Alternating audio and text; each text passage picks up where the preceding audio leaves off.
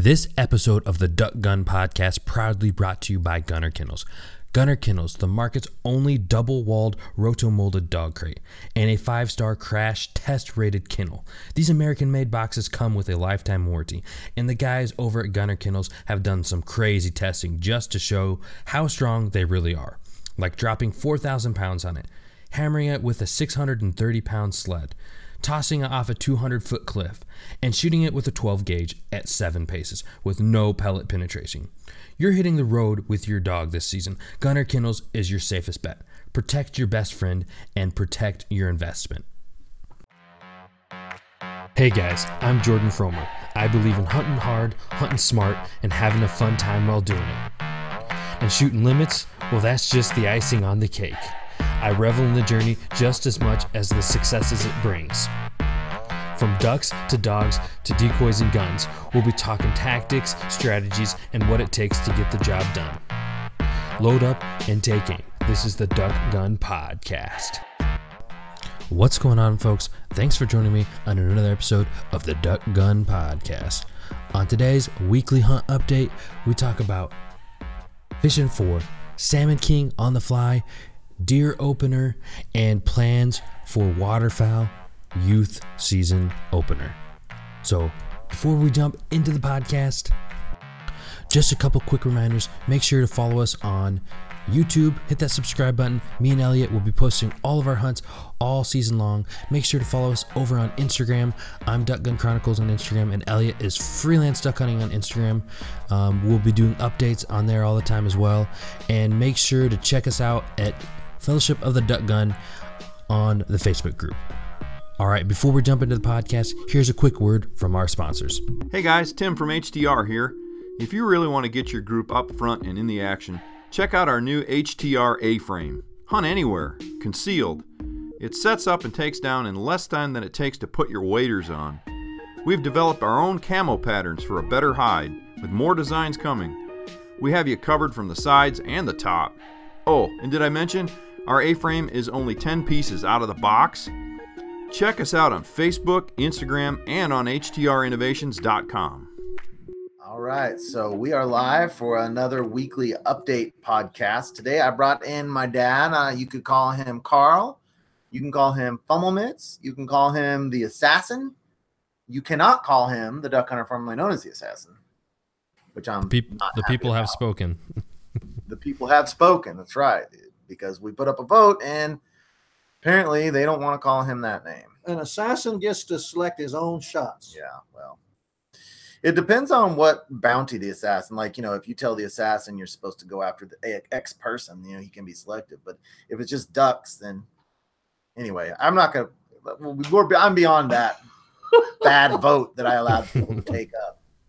So tonight we're going to talk about what we've got coming up, what this massive fish that Jordan caught, which I'm dying to hear about, and then what we've got going this upcoming weekend. And then we're going to have an in-depth discussion about the good old water swat. I have been thinking about this topic a lot lately and reevaluating my ethics on it, or whether I wanted to change my ethics on it. I've put in a ton of time really thinking from both sides of the debate on whether you should water swat or not water swat. And I think at this point, I can put forth a case to not water swat better than anyone that's ever tried. And anyone tries to debate me, they suck at trying to give a reason why you should do it. To water swat or to not water swat? To not water swat. I'm still gonna water swat some, but well, does everybody on here know what water swatting is? Oh, I'm sure they do. But we'll get into the full definition when we get into the conversation. Right, okay. And how we got to about doing it. But I really think I can put forth a case as to maybe a reason what people should argue when they say you shouldn't do it. Okay. So we'll get to that though. Little debate. You can debate yourself. I'll debate myself. Yeah. No, I'll debate you. It'll be good. Pro and con. Can I use multiple voices as I do it? Oh, please. Yeah, I'd like. Yeah, please go get your puppets out. All right. All right. So, you have no hunting this last week, Elliot? We had zero hunting this last weekend, zero scouting. In fact, I attended a literacy conference on Saturday Are you illiterate or something? Well, it was a pretty good conference. I'm not anymore after this conference. It was. I'll tell you what. There's something about being in a conference room with 150 people, only 3 of which are male. Oh, It's an interesting, and being married. I'd say it'd be better if you're not married. And you got recognized. Yeah, I actually, it was really, really strange. I was walking in the door, and as I'm coming in, this girl says, how come you're not out duck hunting? And I didn't recognize her. And I said, I'm thinking, oh, she must be in the district. And for those of you who don't know, I'm a school teacher. And she must be just someone in the district that I don't know, don't recognize, whatever. And I was like, well, there's no hunting this weekend. And she goes on to tell me about how much her and her husband watch my videos. oh, And really? she had recognized me, and she pulled out her phone and made me take a picture with her. It was really surreal. Ooh, the celebrity. It was a surreal event. That's funny. It was really strange to have that happen. That's funny. Yeah. Yeah. I people come up and say to me, "Oh, you're a duck hunter, huh?" And I think, "What are you talking about? How do you know that?" And then I look at my car tag and it says "duck guy." Yeah, that's a tip off. So that's kind of a dead giveaway. Yeah. Just as So, long yeah, as it we doesn't didn't have happen any- at your boat launch, right? Your hidden boat launch. Yeah, well, yeah, it does. Yeah, We all know he's a duck guy.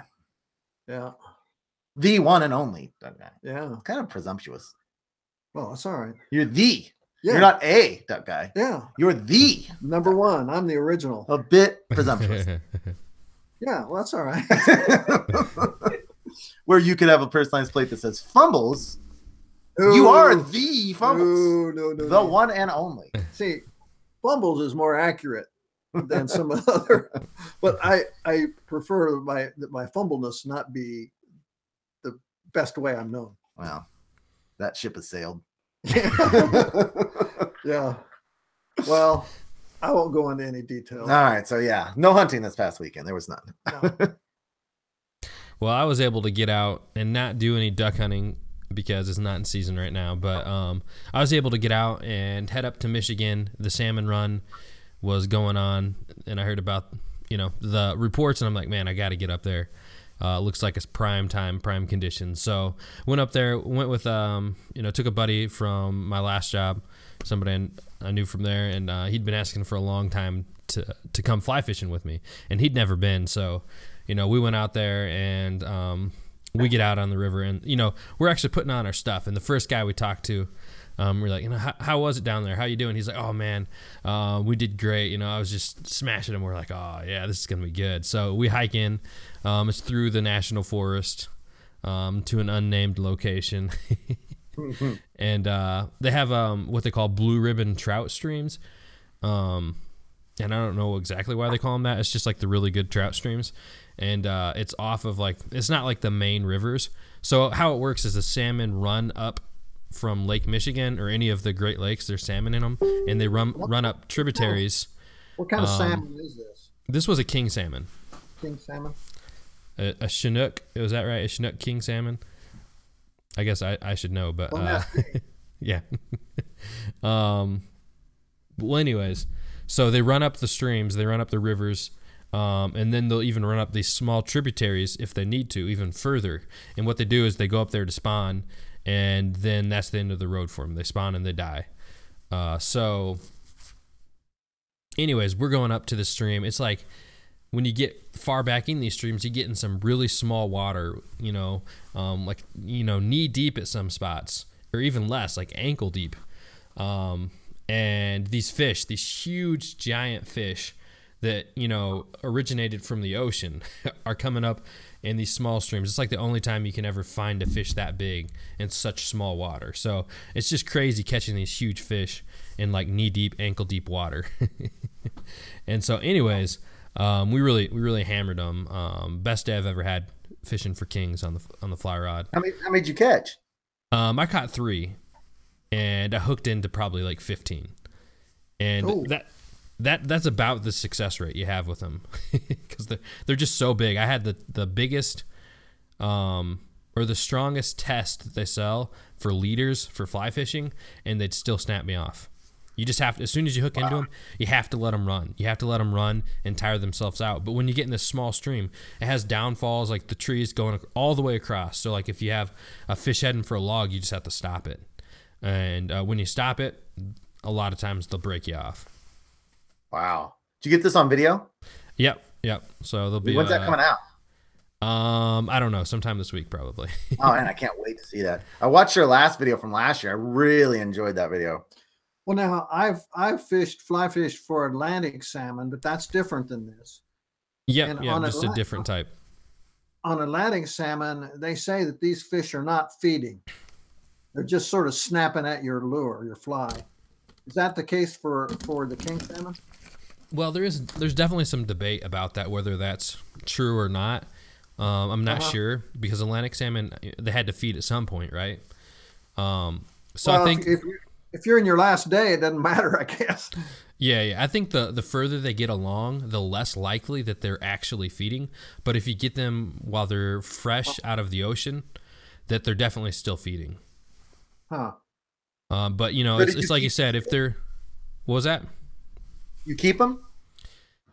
So unfortunately I didn't. I would have loved to, but where I hiked through a section of the river and then into another stream. And the section of the river I hiked through was catch and release. So I caught the fish in a zone where you could keep them, but I would have had to carry them back through a river that is catch and release, and I didn't want to have any suspicion that I caught them there and was just carrying out these massive salmon.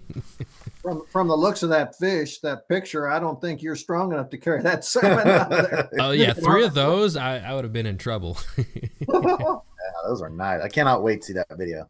Yeah, it was awesome. So that was pretty much it. And my buddy Matt, he caught one. It was his first time ever fly fishing, and it's super hard to catch one of these on the fly. And he caught one, and I'll say loosely, like, air quotes, he caught one because I netted it pretty fast because I could see what was happening, and he came at a right spot. He wasn't letting it run. He was pulling on it real hard, and the fish came up and was flopping around, and it was like to the left of me, and I run over there and just take the net and like just dive on the fish and get it in the net. Because if it was like, I'm telling, like 2 or 3 more seconds, that fish was breaking off, because you can't just hold the fish there. It's gonna break your line. So yeah, I got that on camera too, and it snapped off when I got it in the net. So. Oh man, awesome! Oh, I'd like to see you diving on that fish. Yeah, you'll see it. It's pretty funny. So yeah, that was my fly fishing. Did get out and deer opener. Like I've said multiple times before, my deer season, my goal is to have like a 20-day season, October 1st till the opening day of duck season. If I can get some deer to fill the freezer in that amount of time, I'll be more than happy. Now, are you bow hunting or rifle hunting? Bow hunting. Bow season goes from like the beginning of the year all the way through like January, but our gun season is pretty much like the same length as teal season. It's 3 weekends, but 2 weeks, and that's in November. So it's right in the middle of duck season. So I don't bother with it if I don't have to. Yeah. Not a hardcore deer hunter, not going after crazy bucks, just want some good old deer meat to fill the freezer. Yeah. Alrighty, so you guys want to talk about your upcoming youth season you guys got going in Kansas? Yeah, we've got this. So this weekend is a pretty special weekend. I'm actually not going to be there, but my dad's going to be at the location scouting. When are you getting there? Thursday, yeah. So he's going to scout Thursday and Friday, and really you shouldn't even need to scout because I know from teal season, I know where the birds are going to be. It's just confirming it. Yeah, All I know. And it's just fun. Yeah. So this is the same place we're hunting during teal season, and it should be just lousy with birds. We've had cold fronts. No one's been hunting it for 2 weeks now, so it should be easy limits depending on the boys shooting. These places just fill up after teal season. We're getting ready for the opener. They just fill up. Yeah. And you might worry about whether there'll be a lot of ducks there during opener of teal, but opener regular season, boy, their teal are just lousy. Yeah. A lot of times we shoot all blue wings. Now I think this year maybe I'd like to put down a pintail, so we may be able, but for the youth opener, so Aiden and Nevin and Simeon are going to leave Friday and head down. And I think that Aiden and Simeon are going to camp out, and Nevin's going to stay in my mom and dad's camper. So Saturday morning, Aiden and Simeon are going to go off on a hunt, and then Nevin and my dad are going to go off on a hunt. So, Actually, I have a little correction there. I talked to Aiden. I think he's wimping out about camping. oh, are they going to stay at his dad's house? Yeah. Whatever. So you may need to pick him up in, I won't say the name of the city, but guys may need to meet. Well, I think Aiden's going to stay with us too. Oh, they're all going to stay in the camper. Oh, Yeah, okay. Well, whatever. So, and they're both going to film. So we should get 2 videos out of this.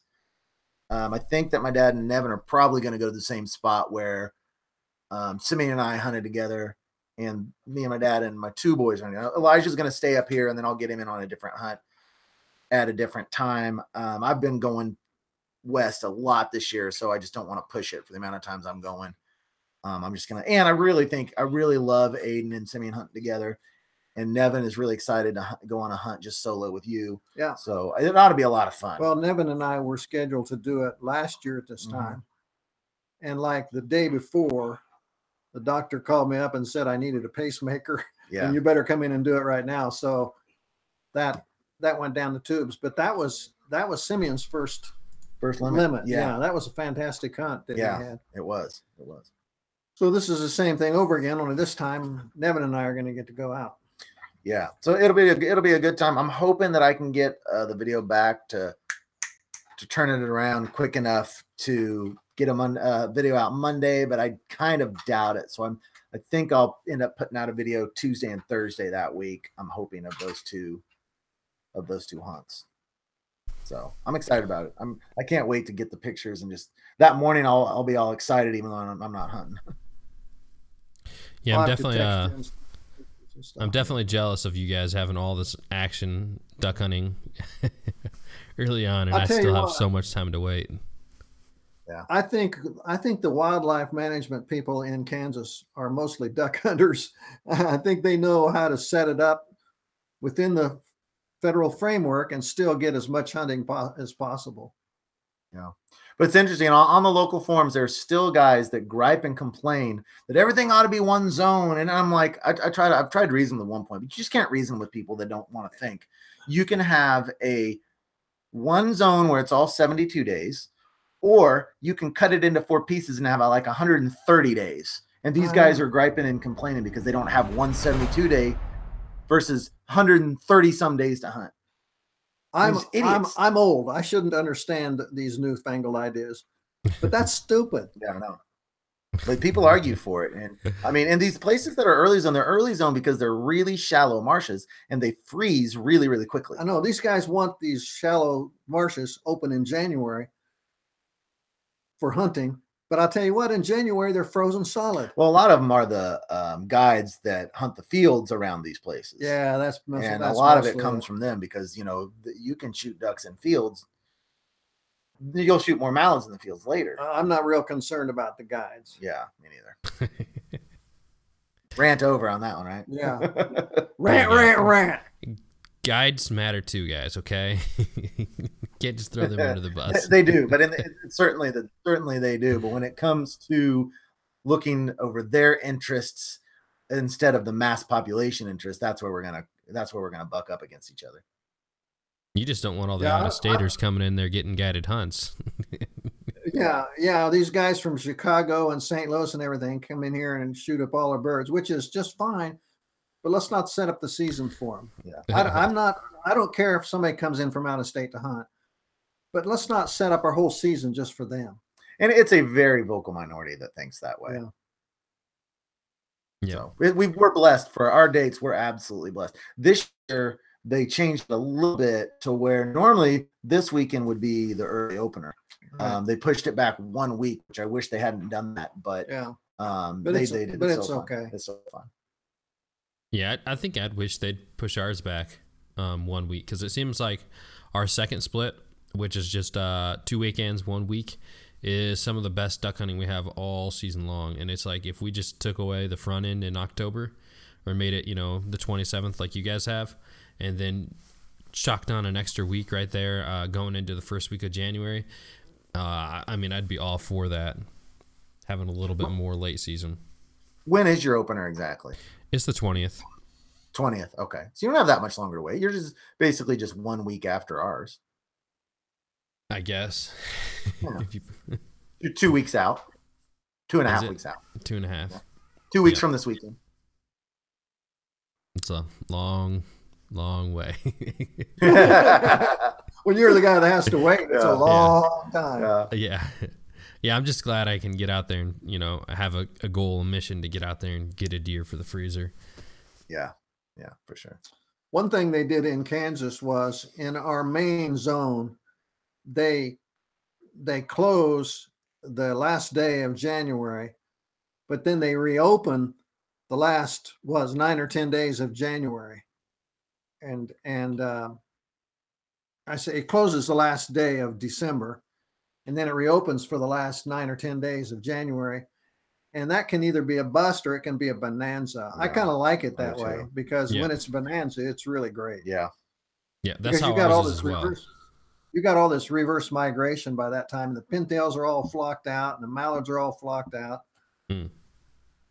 But you can still travel to a zone that's open all of January as well. So yeah, there's another zone that is open all of January. The guys that set it up are fantastic geniuses as far as I'm concerned.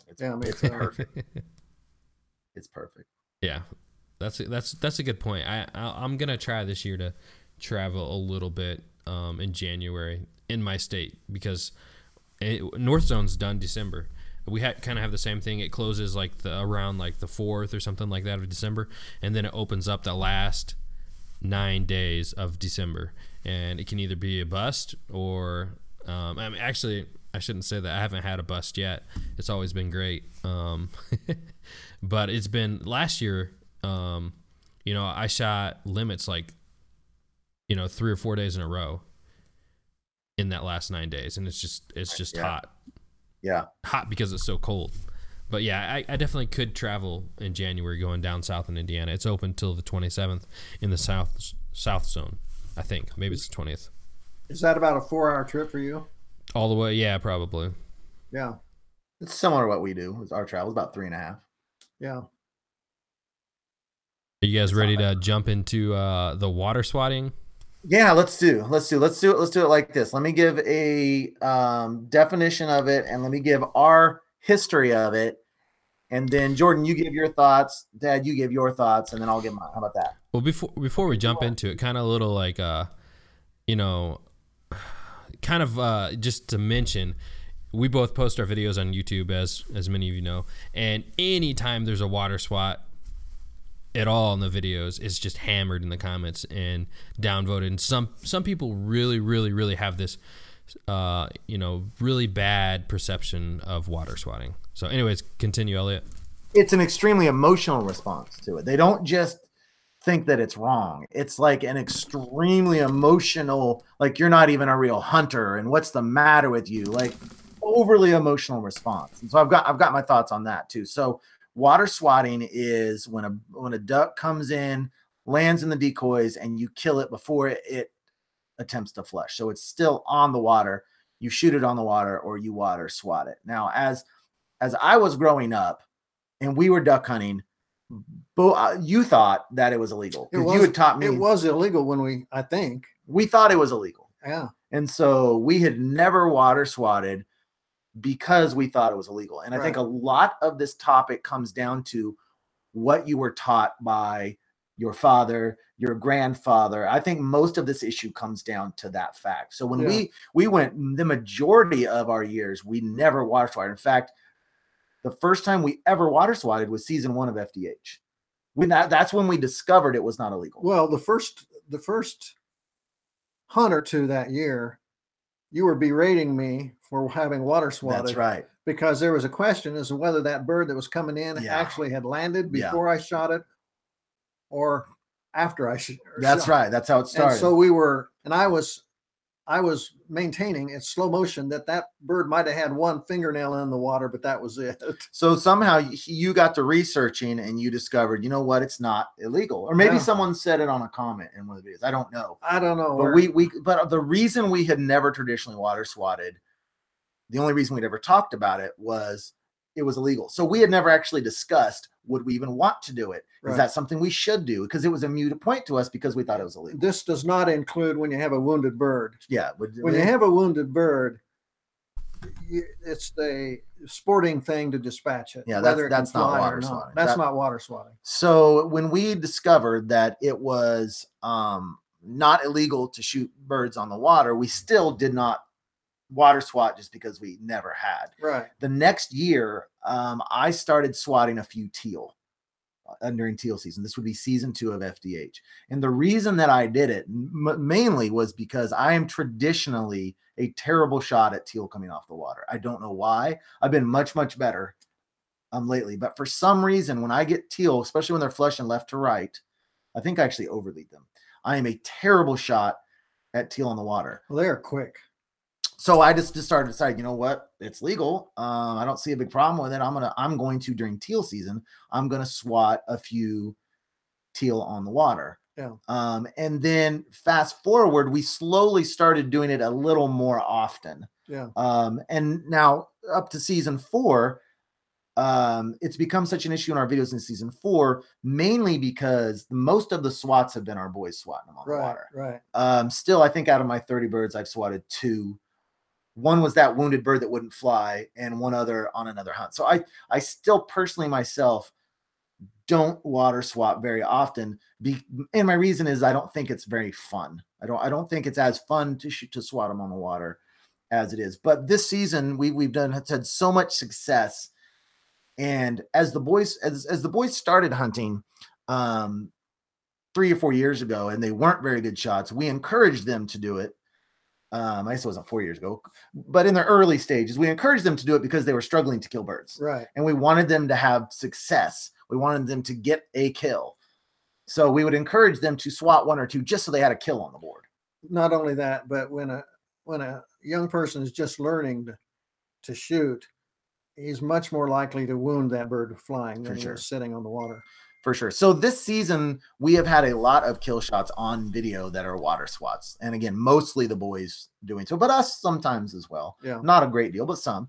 And so the debate on our channel has really revved up. And I'm really noticing what an emotional hot topic that it is. And here are the arguments that you get every single time.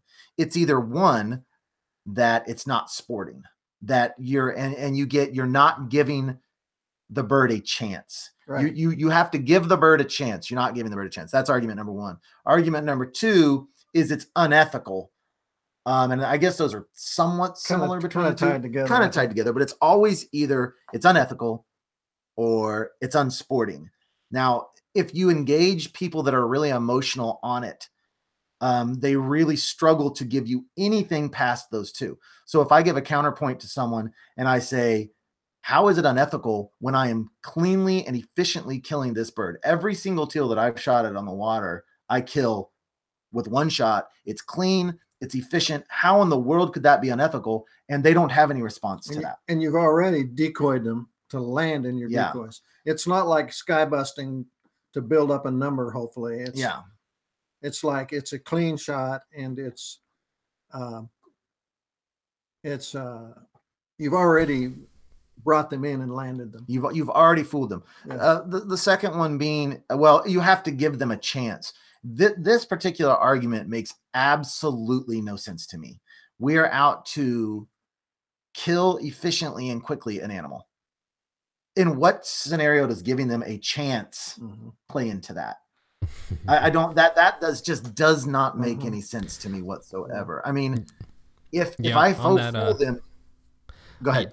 Kind of on that same point, with I had a video in particular last year where the water swat comments were just coming in, and one person said exactly what you're saying, like I can't believe you're not even giving those birds a chance. And I'm like, normally I just kind of ignore those, but it just finally got to me a little bit, and I'm like, I don't want to give them a chance. I want to eat them. That's the comment I gave to them. and my response is, are you telling me that I should intentionally make my shot more difficult, intentionally have a higher chance of wounding a bird and losing it? Is that what you're telling me that I have to do? So if I'm deer hunting and something comes in and a monster buck comes and stands at me at 10 yards, am I supposed to scare it away and shoot it as it runs away? I mean, in what world, when you're trying to ethically kill something, does intentionally making your shot harder consider sporting? That's why I use an extended full choke, because I want it to be more sporting.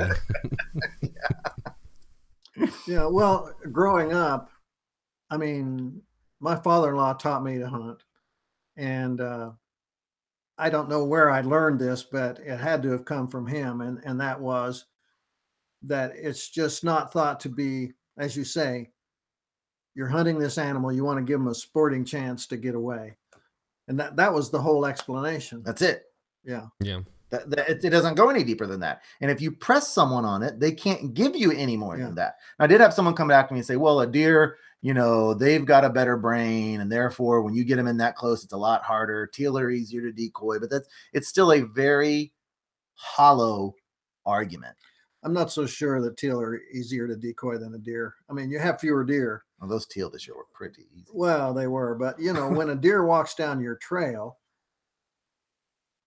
they'll stand there and look at you while you take your shot. I mean, they're so curious that their first motivation is to check out who you are and what you're doing rather than run away. I should preface this earlier and say, any one of you listening that choose not to shoot birds on the water, I don't think there's anything wrong with that. If you don't want to ever water swat and you say, you know what, this isn't as fun, this is not the way I do it, then certainly that I don't hold any kind of grudge towards anybody that feels that way. Yeah. My frustration, I don't know if frustration is the right word. I guess the thing that confuses me is the over emotional response to it. Yeah. When I just always want to fall back on, I care about the lives of what I kill, and I want to kill it as cleanly and efficiently and humanely as possible. Yeah. And water swatting a teal at 10 yards, that's about as quick and humane a kill as you're going to get. Yeah. Yeah.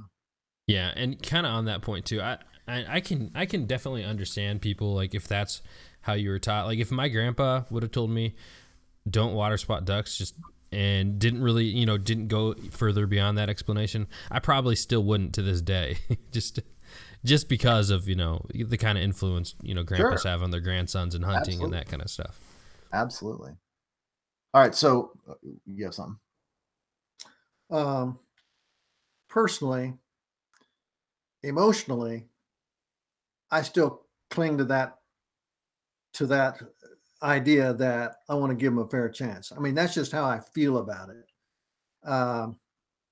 But on the other hand, another part of me reacts strongly against wounding and letting a bird get away. So, but for me personally, I'm to a point where I'm not trying to shoot my limit. I just want to enjoy the experience. I want to enjoy the people I'm with. I want to see God's creation and the wonders and the acrobatic activities of those ducks.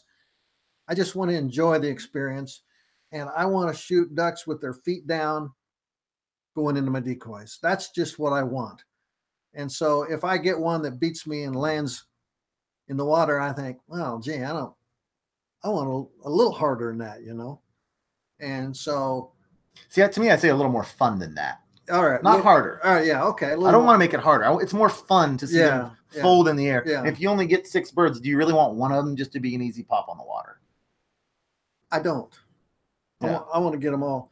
Now, the one thing that would tempt me is first thing in the morning, those little teal come sailing in there at low altitudes, and they're backdropped against vegetation and everything. You can't see them flying unless when they're going into land, coming in low like that, rather than flying over the top of you. You can't see them. I can't see them. They land on the water. I can see them on the water. So I might be tempted, if I'm wanting to shoot my limit that day, I might be tempted to shoot the first one in the early light on the water and start my point, because I most certainly am either going to miss or I'm not going to get a good shot at them when they flush off the water in that dim light.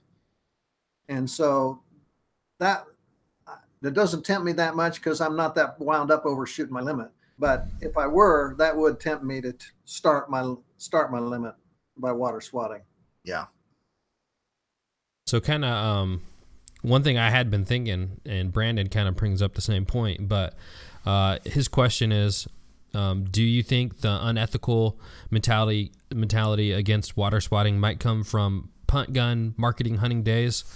And it very well could be. That's kind of one of the things I was thinking, because it does definitely seem to resonate more with the older generation, or people have learned it from, grandpa, and he was probably taught by his dad. And you have to think about like pre-regulations and market hunting, and how a lot of the animals were pushed to, low numbers just due to there not being good regulations. People were able to bait. There's just not regulations. You could bait for hunting. You can still do that for deer in some states. And the punt guns, if people don't know that, it's a large gun they'd mount on boats.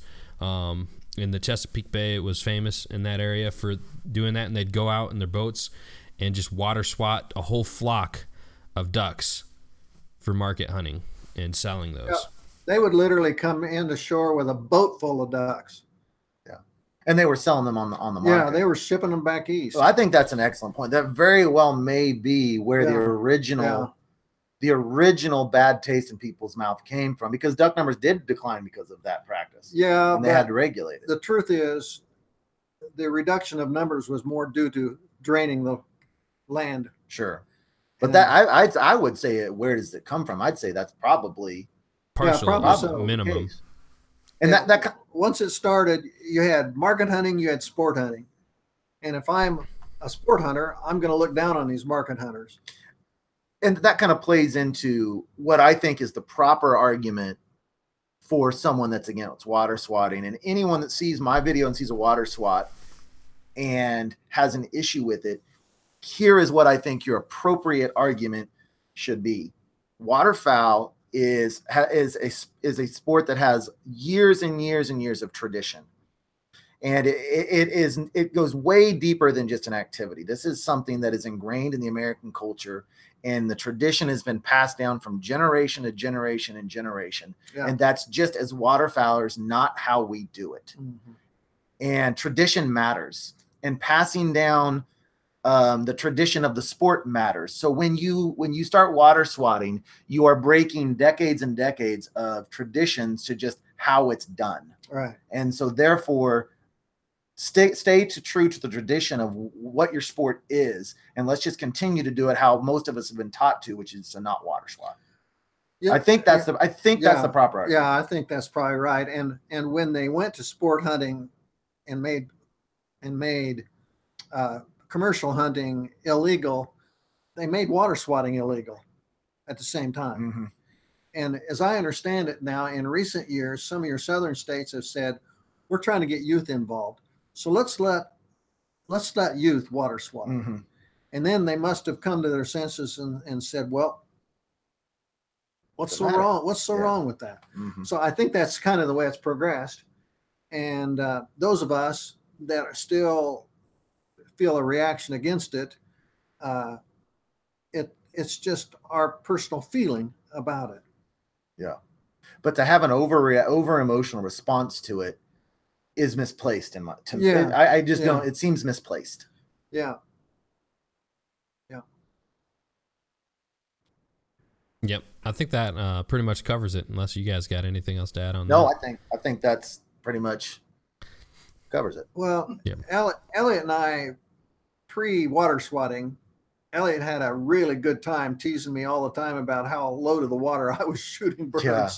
It was like, my opinion was, if that bird is in the air and my mind says shoot it, then no matter what it's doing, once I shoot, it's okay.